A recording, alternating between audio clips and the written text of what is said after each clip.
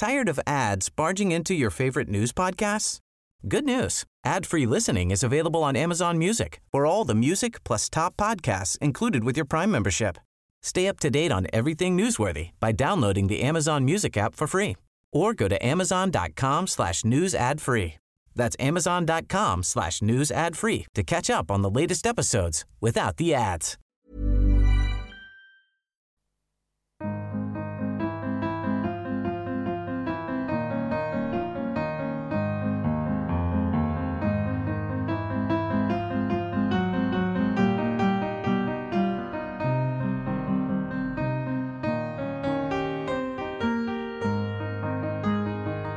Hello and welcome to the Prospect Podcast, this time with Whitehall's longtime Mr. Europe, Britain's former ambassador in Brussels, Stephen Wall. Because while it may be a new political year, Theresa May starts with all the same old problems, foremost amongst them a Brexit deal that looks too unloved to make it through the Commons, and no clear plan B about what happens if it doesn't pass. But we'll come back to Brexit a little later. First, I'm delighted to be joined here in the studio by our cultural doyen, Samir Rahim, and our webmaster general, Stephanie Boland. Hello. Hi. So, Stephanie first. Prospect has done an awful lot this year about the question of free speech, often free speech online. But this week, it's bubbled back up. Yes, so this was MP Anna Soubry and separately but relatedly commentator Owen Jones, both being subject to harassment from what seemed to be far-right groups and individuals around College Green. So Owen Jones was followed down the street by a group of these people who were shouting at him, calling him a traitor, things like that. And Anna Soubry, actually in a live broadcast, was subjected to chants of Soubry as a Nazi. Rightly, this has been met with outrage by commentators. We've also had a group of 55 MPs write to Cressida Dick of the Metropolitan Police saying more needs to be done to protect MPs. And this perhaps raises a bit of a problem in that we can be shocked and disgusted by some of these things, but whether or not we criminalise them is perhaps a slightly different question. Smear, it's always there, this question of free speech. As long as I can remember, people have said, they've been cheapening the political discussion, it's been debased. People used to say dreadful things about, say, Margaret Thatcher, and we can argue about whether they were justified or not. But people seem more sensitive now, maybe. Well, I think inevitably after the murder of Joe Cox a couple of years ago, the safety of MPs and the language that we use to describe them is coming under much more scrutiny. It is a difficult one. I think I do incline to think that we have to protect people's right to be extremely rude to their political representatives. I think it's perhaps slightly different when you have a commentator like Owen Jones who isn't an elected MP. But someone like Anna Soubry, she has her stalls, she set it out, she has a powerful argument that she makes. And although those are the words that I wouldn't choose to use, and I think I was slightly horrified when I heard those people attacking her in that way, politicians, I would like to think that they're still open to being criticised and even barracked in a way that perhaps in the ordinary measure of things we wouldn't accept. And there's also a point, isn't there, about having the recourse to that sort of extreme language being available, because although I would never describe Anna Soubry as a Nazi, I can't say hand on heart there aren't circumstances that do call for those sorts of comparisons. We've seen across the global north this year the election of far-right politicians who are doing extreme things. We have ethnic cleansing going on of Muslims in China at the moment. So having those words banned and entirely off the table is something that makes me very uncomfortable. We had on the cover, didn't we, is Donald Trump a fascist not long ago? Yeah, absolutely. And there's a recent case in America, Rashida Tlaib, the Palestinian-American congresswoman, said that of Trump that we should impeach that motherfucker. And that caused a huge storm in the US and discussions about coarsening the discourse. Trump, I believe he said that she had dishonoured her family, which was a very weird thing to say. Ideally, one shouldn't be using that kind of language describing the president, but I mean, you've got to ask who started this coarsening in the first place. And this is the big problem here in the UK as well, isn't it? Is that not all coarse political language is made equal. And when we talk about, you brought up Joe Cox, when we talk about the increased threat of violence and intimidation, that is coming from certain groups within this country, and you have to view these statements within that prism. Absolutely, and it isn't just the far right as well. I mean, we've seen pictures of certain far left activists target Jacob Rees-Mogg and his family as well. What's interesting, though, both Rees-Mogg and Anna Soubry, they both reacted with quite a lot of dignity And in fact, they come out of these situations quite well. It's a bit like when John Major got egged in 1992. When you can sort of present your opponents, or your opponents present themselves as being unreasonable and extreme and unpleasant, it makes you look like the more reasonable party. I mean, that's what came across. Salisbury, a skilled politician, used this to say, look at these people who are like shouting taunts at me and not worth engaging with, and therefore kind of advanced her political point. But I suppose the thing here, Steph, is always, and it's been the same since, I don't know, Mill in the 19th century, that there's always lines on free speech somewhere. So Mill said, yeah, you can go and make a rabble-rousing speech, but you can't make it about burning down a corn merchant's house in front of the corn merchant's house, I think was his example. And we almost don't know whether this language will look back on it and say, oh, it's good that people let that pass over like water off a duck's back. But then if we do get another Joe Cox case, then I guess we might look back and feel quite differently. I think it becomes more complex when we get close to things like hate speech and to threats. Some of the abuse that Owen Jones is subject to is very homophobic, and some of it is on criminal harassment, so it could be a hate crime. Equally, when we look at things like Twitter, do you have the right to send abuse to somebody on a platform when you've signed up to their terms of agreement? No, you definitely don't. So what you mean by that is there's no absolute right to a Twitter account, so it could be switched off without absolutely breaching your fundamental right of free speech. Yes. Right. Yes, but I think the space on College Green outside Parliament is more difficult because it ought to be a space of protest. I think people on all sides of the political spectrum tend to believe that quite strongly. When it comes to a politician outside Parliament, it's much more difficult to think of a one-size-fits-all rule. So plenty of theatrics, ugly and otherwise, on College Green. But Samir, you've been thinking about political theatre another type, or maybe I should say more accurately, political television. I hate to bring Brexit into the cultural sphere, but it seems to be affecting all aspects of our lives at the moment. Recently we saw the Brexit An Uncivil War, which was the 2-hour film on Channel 4 by James Graham and starring Benedict Cumberbatch as Dominic Cummings, the geeky mastermind, as he was presented, as the Leave campaign, which got us out of the European Union. And I was wondering whether there was, personally I thought the programme itself was a bit shoddy, and it seemed to veer between presenting Cummings as a sort of evil genius a la Sherlock Holmes. I don't know, I was wondering about why we're so attracted to making programmes very soon after political events have taken place. I don't know if this is the fault of the West Wing, really, where we look to politics for its drama rather than for its content. Steph, isn't one fairly obvious reason for it that politics, anyway for the last couple of years at least, has been pretty nakedly a business of theatre? I'm not sure politics is necessarily more of a drama than it has been at any period, certainly in the past century. What I do find interesting, Samir, is it seems to have coincided with a fall in certain forms of satire. So we were talking the other week about Spitting Image and whether a programme like that would be successful today. This idea of we do the drama rather than taking the mick out of people has become more normal, and I'm not entirely sure why. It takes them very seriously, doesn't it? It takes them at their own valuation. That we can have a whole programme about the intense brooding rivalry between Tony Blair and Gordon Brown, when in fact, looking back on it, it doesn't really seem very important, does it? I mean, given that the next year we had the Iraq War and we've had the financial crisis and we've had everything that's happened in the last few years, it's just more interesting for writers to think about politics in terms of personalities than it is in terms of democracy as a space where quite sort of slow, grinding, boring decisions get made that affect the rest of the country. Jonathan Friedland, who I used to work with at The Guardian, once said to me, like writing about American politics, because it's kind of politics for arts graduates rather than, economics graduates, or something that it might have been over here when the arguments are all about whether Gordon Brown's tax credits have got too big. And it's certainly, like with Trump and with Brexit, much more about those things in a very natural way now, Samir, I think. Yeah, absolutely. But what I wanted to ask you, Tom, was Dominic Cummings, the hero of James Graham's drama, tragic hero in some ways. I believe you know him, and do you think it was an accurate portrayal of by Benedict Cumberbatch? Knowing him is overdoing it. I met him. He is, what was true about it is he's very maverick.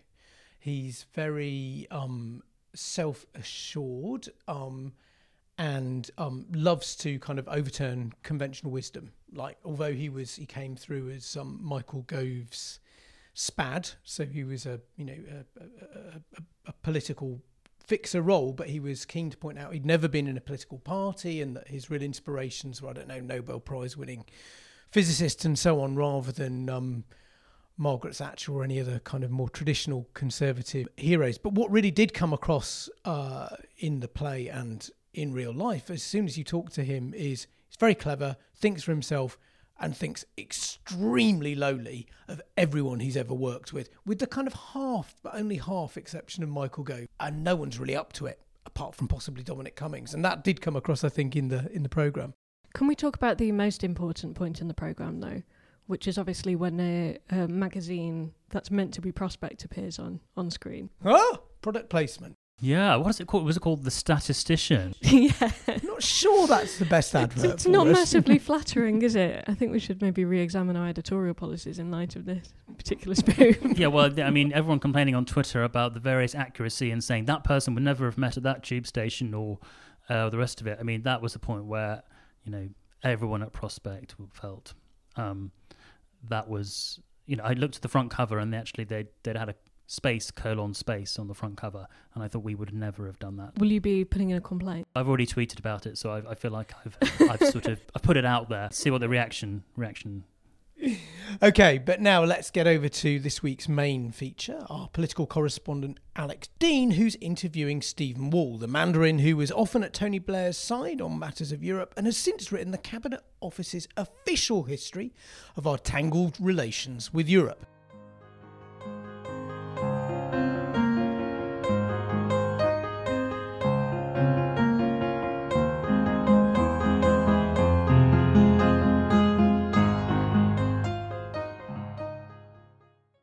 Stephen, thanks so much for joining us. The question on the minds of every Brexit watcher as Parliament returns is Theresa May's deal. Does it have any chance of getting through? And if it can't get through the Commons and past MPs, what comes next? Well, at the moment, it doesn't look as if she's got the votes. I think the interesting thing in the very short term is whether the amendment that's under discussion and around about the House of Commons today, which is an attempt to rule out a hard Brexit, whether that prevails. If it does prevail, it weakens her chances of winning over those moderates who would rather have her deal than have Britain crash out. On the other hand, it maybe slightly strengthens her hand with some of her more hardline opponents, but I think only marginally. One of the main controversial points on this deal has been the Northern Irish backstop, and a lot of MPs who say they object to the deal pick that out as the reason for their objection. Could you just explain what the backstop is and why so many MPs find it so objectionable? Well, as an Irish journalist said to me repeatedly very recently, you guys keep talking about this as if it's an Irish issue. And he's right, it isn't actually an Irish issue per se. It's an issue about the fact that once you leave the European Union, there has to be a border between you as a third country and the European Union because you're no longer in the same customs union or single market. Basically, what the European Commission were offering the British government was to have a kind of notional border, a real border, but notional in geographical terms, somewhere in the Irish Sea. And the British government rejected that on the basis that it wasn't politically acceptable to have no border, as it were, between a third country, for us, Ireland, and Northern Ireland, and yet a border between Northern Ireland and the UK. So basically what the backstop says is if no alternative satisfactory arrangement can be found to avoid a hard border between North and South, to which everybody is committed, then effectively you have to continue an arrangement which will allow the border to be kept open, and the only available arrangement is effectively to keep the whole of the United Kingdom inside the customs union and to an extent the single market, so that you don't have to have that frontier. And that's something that the Brexiteers won't like because they view the customs union as shackling us to the EU and stopping us pursuing kind of trade deals around the world. That's their objection. I mean, I personally think that the notion that these trade deals are there to be grasped is a fanciful one. It will be a lot of very hard work over a long period. And of course, by coming out, we lose the existing trade deals we have as members of the European Union. I think what particularly irks them, and indeed in a way it irks both sides, is the fact that it keeps us in a kind of continuing relationship. From their point of view, it's too close a relationship. From the point of view of Remainers, it's not that it's too close, it's the fact that we effectively are bound by the rules that we've always been bound by as members of the EU, but we no longer have any say in the formulation of those rules. We simply have to take whatever is decided by the 27 members who remain. Well, that doesn't sound very much like taking back control to me. No. The other party all bound up in this is the DUP, isn't it? Because the backstop, basically there'd be an all-UK customs union, so there wouldn't be a customs border down the Irish Sea, but there would be a regulatory one. Exactly, and they object to that regulatory one. I mean, I'm not an expert in the existing regulations, but there are existing regulations. It isn't completely without control. I mean, there are some so-called phytosanitary controls already, so it's not breaking completely new ground. But nonetheless, that is the ground on which they've taken a stand. So this is the background to the meaningful vote, which of course was pulled by Theresa May because she didn't think she had the numbers to win it. You just mentioned a very interesting amendment actually when you started speaking. Nicky Morgan and Yvette Cooper, I think, together, so it's a cross-party amendment, trying to stop the government going for a no-deal Brexit. They're basically their aim is to amend the finance bill, which obviously the government depend upon in order to have the authority of Parliament to raise money, as it were, i.e. to tax us, the taxpayer, to amend it that they would not be allowed to spend public money on preparing for a no-deal Brexit. So it's a slightly indirect way of preventing the government from going down the sort of crashing out option. Now that to me seems like an extremely high risk strategy because it seems like something that, maybe an ideal from a Remain perspective anyway, could stop the government going for no deal. But the worst case scenario is that we do end up with no deal, but it's even more chaotic than it otherwise would have been because the government's hands have been tied in this way. Well, I think they probably calculate that it leads us towards a situation in which we're more likely to have a second referendum, and that must be their hope, or that it leads the government to ask for some extension of the Article 50 period, which all our 27 partners would have to agree to. Chris Patten, former cabinet minister back in the John Major government and former member of the European Commission, was suggesting this just the other day, but he made the correct point that our partners are only likely to agree to it if we had a clear plan of what we wanted to extend for. If we wanted to extend in order to have a referendum, I think they'd agree. Chris Patten was suggesting that we might ask for the extension because we'd decided we wanted to stay in the customs union and the single market. But that latter option is one that arouses, of course, all the opposition of the people who oppose the Theresa May deal. So not sure that of itself solves anything. As someone who's spent a lot of time in Brussels and kind of seen the inner workings of these kind of talks and negotiations up close, do you see any prospect of the EU flexing in any significant way? I think they will all. I mean, the EU is adept at drafting convoluted language, because if you think about it, if you're going to get the agreement of 28 countries on anything, there's got to be a certain amount of obfuscation in some of the wording to satisfy everybody. So they'd do something on that, but not enough to change the substance. In other words, they might do something that was optical, but I don't think anything that's optical will satisfy those people in Parliament for whom the backstop is completely unacceptable. Unless there's a shift in opinion that people are looking for some sort of face saver to enable them to vote for a deal they really don't like. And that might apply to some of the moderates rather than to the hardliners. But it's not going to affect the substance. And there's no sign whatsoever of the 27 agreeing to change the substance. There's one other issue, which is, of course, whether Theresa May might allow Parliament a say before the backstop was actually implemented. Now, she could grant that, but the problem with that is that if Parliament, when it came to the backstop coming into force, if it was called on to do so, and Parliament said no, Parliament is basically abrogating what will then be an international treaty. So that's tantamount to crashing out, but in the worst possible circumstances, because you've raised sort of hopes of, and we would be some way down the path to a long-term deal, and all that's then wiped off the table. I mean, I have to say, looking back, it's all retrospective now, and it's easy to be wise after the fact, but it really feels like we should have had a plan before we set Article 50 in motion. I think the problem for Theresa May was that she came in with the reputation of being a Remainer in a kind of Brexit climate, and depending upon the support of her backbenchers, of whom a significant number are Brexiteers, and therefore the pressure not to delay in terms of invoking Article 50 was very strong. Now I think it would have been a lot better to have a plan. Whether if we'd had a plan it would have been any better than the one we've ended up with is of course another question. The fact is you cannot extricate yourself. I mean, you cannot do what the Labour Party are basically proposing we should do in their policy, which is to extricate yourself from a very intimate trading relationship and have the same advantages. And my quarrel with the Labour Party position is that they're basically saying we can be outside and still maintain all the advantages. And Labour are incredibly important in all of this and in the parliamentary arithmetic. Do you see their position changing as the timer ticks down? There's no very obvious sign of it, except that public opinion polls do seem to suggest that Labour voters are shifting quite significantly in terms of basically not wanting Britain to come out and maybe favouring a second referendum and wanting Jeremy Corbyn to come off the fence on the issue of a second referendum. And certainly not just Labour voters but Labour members. And Corbyn is someone, I suppose, who's always championed the idea of internal party democracy. And perhaps the pressure there could build up so great. Yeah, I think it might. I mean, I think we've got a way to go. I think they will wait and see what happens to Theresa May's deal. Their hope obviously still is that they can defeat Theresa May's deal, and that might call in question the future of the government, and that there then might be a general election. I think all those are very, very kind of long shot things. Now, if there were a general election and the Conservative Party went into the election saying this is, if you vote for us, it's a vote for leaving, and Labour said if you vote for us, it's a vote for staying, that would be, in my mind, a very good form of democracy, because I happen to believe in parliamentary democracy. But we aren't going to get that. At the moment, the position of the Labour Party in a general election would be, we'll give you a better form of Brexit. But actually, they've not done anything to demonstrate realistically what that better form of Brexit would be. Isn't it a bit of an odd situation where you've got different members of the Labour leadership saying slightly different things, and they might come out for the same policy in kind of technical language, but in the way they emphasise different points? Keir Starmer seems to be very much more towards the Remain side. John McDonnell maybe slightly more towards the Remain side too.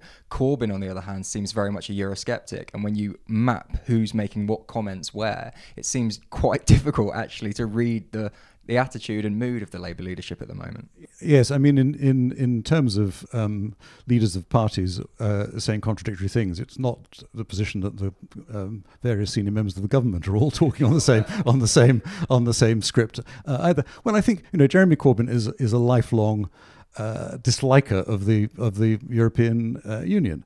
And when he's questioned, he talks about the way the European Union can interfere with your ability to support your own companies and industries. This is very much a Labour view of the 1950s and 1960s and early 1970s. The fact of the matter is, of course, that the rules of the European Union they do limit the amount of state aid you can give to your own industries, but that's to stop a kind of competitive subsidy system that ends up beggaring everybody. But that's not Jeremy Corbyn's view. Jeremy Corbyn's view, I think, still is that he would be happier for us to come out, and I don't think that is the view of John McDonnell, and certainly not the view of Keir Starmer. I mean, there's something very weird in all this, I think, which is in the Labour position, which is that Corbyn objects to the state aid rules, but they would come tied to the customs union that Labour wants to stay a part of. Yeah, of course. That's why their position is frankly dishonest, because they're promising something that is simply not compatible with the facts. So they've got these steps, and somewhere down the line is a second referendum, and that's the outcome you'd like to see. I think that I'm a believer in parliamentary democracy, but if parliamentary democracy can't sort this out, because Parliament can't sort it out, if we get to that situation, then I do think, yes, it should go back to us, the people. And I don't buy what you might call the John Humphrys argument that this would produce rioting in the streets, because what you're basically saying to people is just that we in Parliament can't decide, and we have to turn it over to you, the people. Now, Michael Gove was suggesting at the weekend that actually the Leave vote would increase in a second referendum. Obviously none of us can possibly know. But if you felt very, very strongly that what you had voted for last time around, i.e. to leave, was being taken away from you, then you would be motivated to come out and vote. I mean, other countries have done this. The Irish have changed their minds. The Danes changed their minds. It doesn't produce rioting in the streets. Why would it produce rioting in the streets when people are being asked to decide their own future, the future of their country? I don't myself see it. What I think is much more risky from a government's point of view is if after a referendum, whichever way it turned out, and after Brexit, if that was the way it turned out, that the government did not then address the underlying issues, which I think were a big factor in the referendum result in 2016, which is the failure of the government actually to do the things that we expect governments to do in terms of our health service, social security, etc., etc. Do you think the first referendum was legitimate in terms of, there's all this talk, we just saw the Channel 4 Brexit documentary, and there's all these allegations of overspending and so on. I mean, do you think it counted as a legitimate democratic exercise? Well, I can't measure the significance of the overspending in terms of how far that skewed the system, or indeed how far manipulation of media skewed the system. I do think referendums are a flawed form of the exercise of democracy, because they don't really give time for reflection. They are very often about a whole lot of extraneous issues. If you want to give the government a kicking, it's a good opportunity to do so. And my guess is that quite a lot of people who reluctantly voted for David Cameron in 2015 because they didn't believe in Ed Miliband probably saw this as an opportunity to give David Cameron and his government a kicking, and so on and so forth. But nonetheless, if they are fairly conducted, they are obviously a legitimate form of democracy. I mean, one way to see the last couple of years, I suppose, is the grinding gears as the system tries to accommodate a referendum in what is basically a representative parliamentary system, and it's the clash between those two things. Yes, and I think we've slightly lost our kind of faith in the parliamentary democracy system. I mean, interestingly, after the 1975 referendum, the first referendum we had on Europe, whether we were going, after 2 years of membership, whether we were going to stay in, and the result was a very convincing vote in favour of staying in, Enoch Powell, who was one of the leading politicians of the day, a leading Leave campaigner, said this result is no more enduring than the lifetime of one parliament. In other words, what he was saying is the only sovereign body in the United Kingdom is the elected parliament, and we've slightly gone away from that. I mean, I think the extent to which MPs right across Parliament have said, the people have voted, we have to do what the people have said. Only now, I think, are people beginning to realise that actually they have a responsibility to weigh up their own view of what the interest of the country is and vote accordingly. You've worked with some quite impressive statesmen in your time. Do you think that we'd be in a better position if we had leaders of a higher calibre? Has the quality of politicians declined? I think if you're an old man like me, you always kind of look back and you kind of forget some of the. That makes it sound as if I'm critical of John Major and Tony Blair, which I'm not. I mean, I think the John Major government's reputation now stands a lot higher than it did then, and I think Tony Blair's reputation has been obviously damaged by Iraq, but his record of government was a very impressive one. But the fact is, I'm a post-war baby boomer, and the first 3 decades of my life were spent with governments presiding over a decline in Britain's economy and its political standing.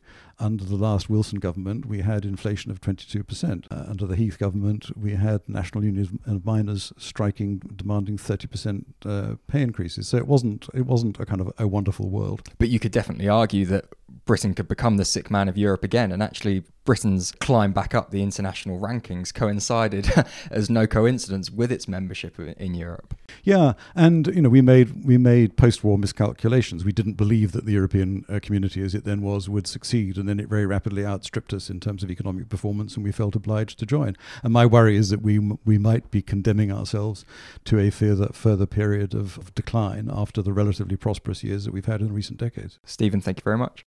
Stephen Wall talking to Alex Dean there. Which means that's that for this week. I'm Tom Clark. The producer was Stephanie Boland this time.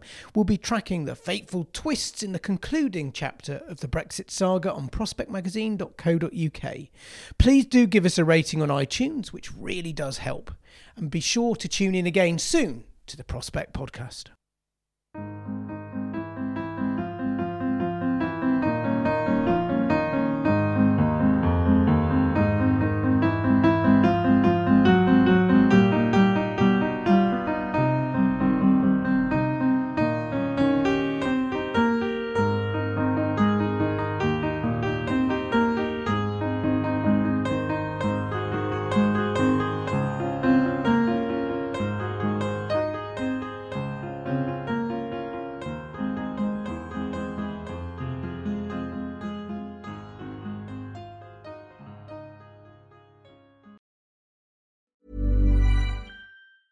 Tired of ads barging into your favorite news podcasts?